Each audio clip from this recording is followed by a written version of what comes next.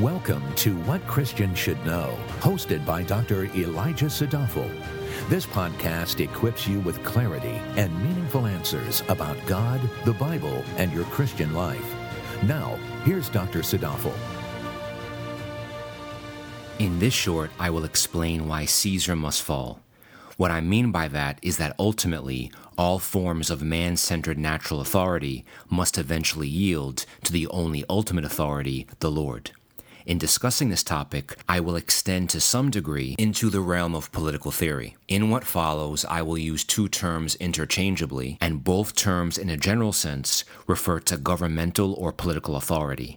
Those two terms are Caesar and the state. Our theme verse will come from Matthew 22:21, but before I read that verse, allow me to set up the context. In Matthew 22:15, we read about the Pharisees and the Herodians. Both groups despised Jesus and wanted to get rid of him.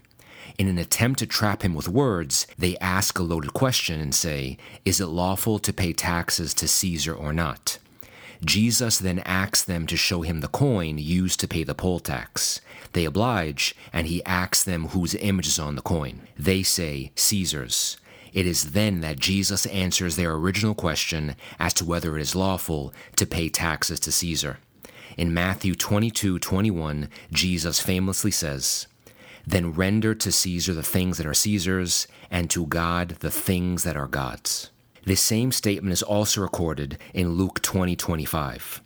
Now there are many insights to learn from this seemingly simple verse. The first is that Jesus validated Caesar's authority. Jesus never rebuked or rejected Caesar. Instead, he legitimized the state by obeying its rules. After all, God is the one who ordained the state in the first place, so Caesar would not have been Caesar had it not been for God. Way back in Genesis 1:28 in the Garden of Eden, we see the foundational principles of human authority being given when God commands humankind to subdue and rule. Furthermore, in Romans 13:1, Paul says, "Let every person be subject to the governing authorities, for there is no authority except from God, and those that exist have been instituted by God." Paul continues to elaborate on this principle in verses 2-7. In 1 Peter 2, verses 13-15, the Apostle Peter says, "Submit yourself for the Lord's sake to every human institution, whether to a king as the one in authority, or to governors as sent by him for the punishment of evildoers and the praise of those who do right. For such is the will of God, that by doing right you may silence the ignorance of foolish men." Considering what Peter says here, as well as what Paul says in Romans 13, it becomes clear that Christians are not only called to be obedient to governmental authority, but we are also called to be model citizens. The point is that we are modeling what it means to be a follower of Christ to the rest of society.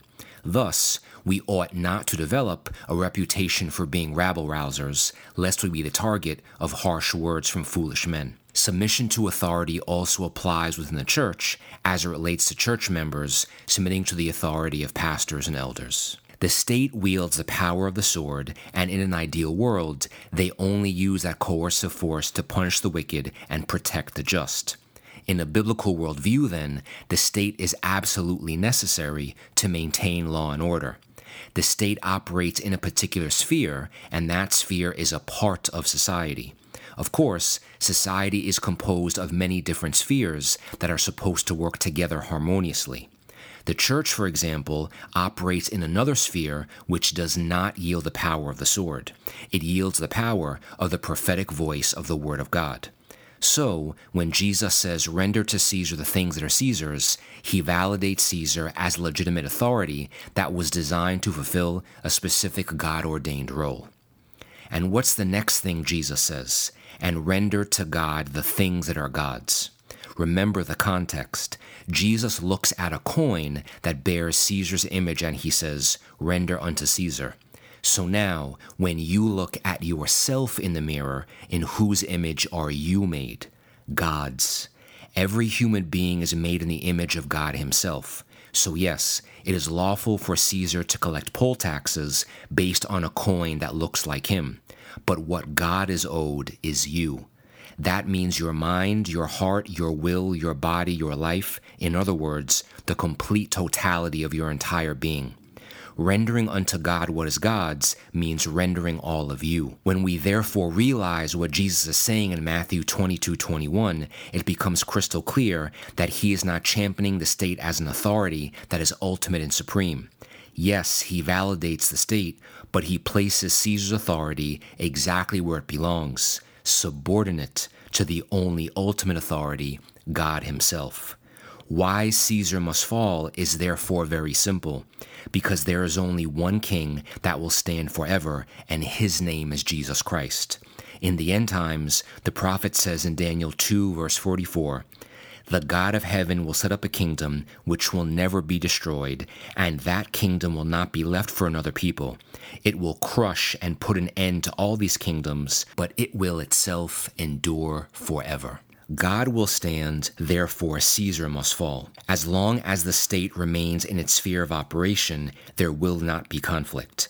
However, life tells us that what God says and what Caesar does are often opposed.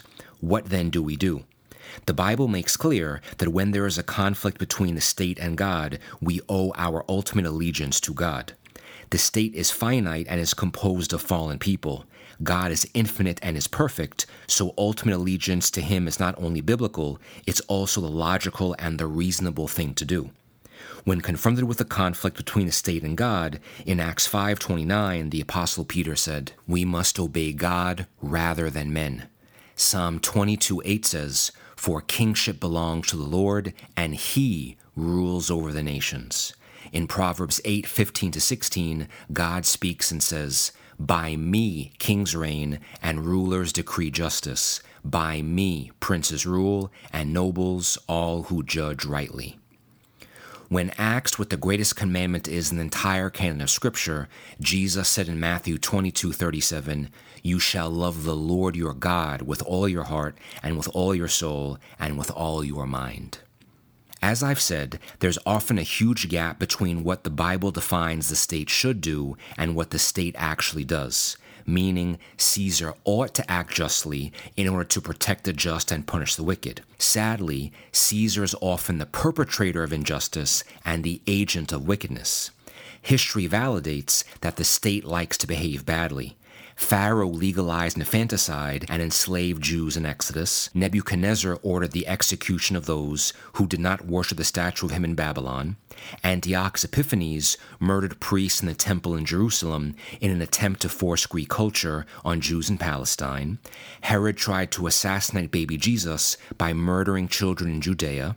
The Germans killed up to 6 million Jews in Hitler's Nazi regime. The communist regimes of Vladimir Lenin, Joseph Stalin, and the People's Republic of China have been estimated to kill at least 20 million people, and that's the low estimate. Pharaohs have come and gone. Nebuchadnezzar has come and gone. There have even been many Caesars that have come and gone. Caesar must fall because Caesar and all the people who constitute his regime are all people. Everyone has an expiration date when they are born, and all empires have an expiration date when they are created. Hence, Caesar must fall because his appointed time is but for a season.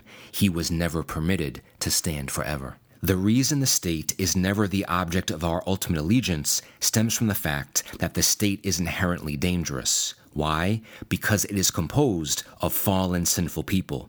And when a collective of fallen individuals gain access to power, bad things can happen. In fact, the more power the state has, the more it seeks to secure more power.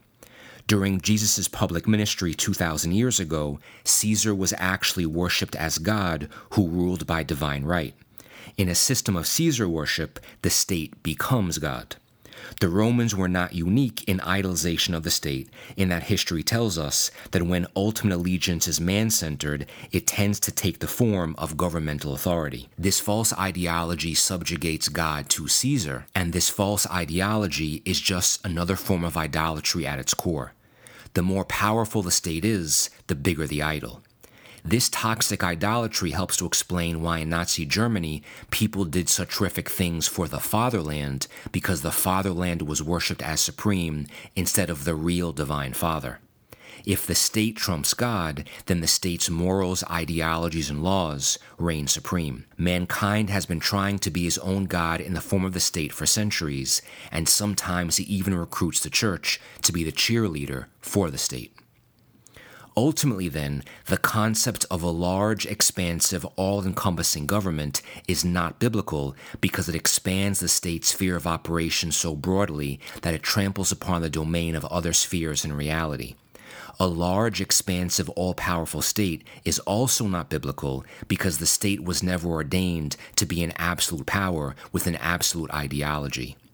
We never owe Caesar our absolute allegiance. Our ultimate allegiance belongs to God and to God alone. Caesar must therefore fall because God has decreed that he will fall. As Daniel 2:44 says, the second coming of Christ will not only mean the eternal rise of the Messiah, it will also mean the fall of Caesar. Who do you truly have faith in? Who do you trust with your soul? In whose image are you made? When God holds the deed to your heart, then Caesar cannot. That will conclude this short, but for anyone who desires to listen to more about the Christian and the state, I will direct you to WCSK episode 2.11 from December 2016. That 3-part episode is far more expansive and comprehensive than what we talked about today. For those who prefer to read the transcripts, you can follow the link in the podcast description.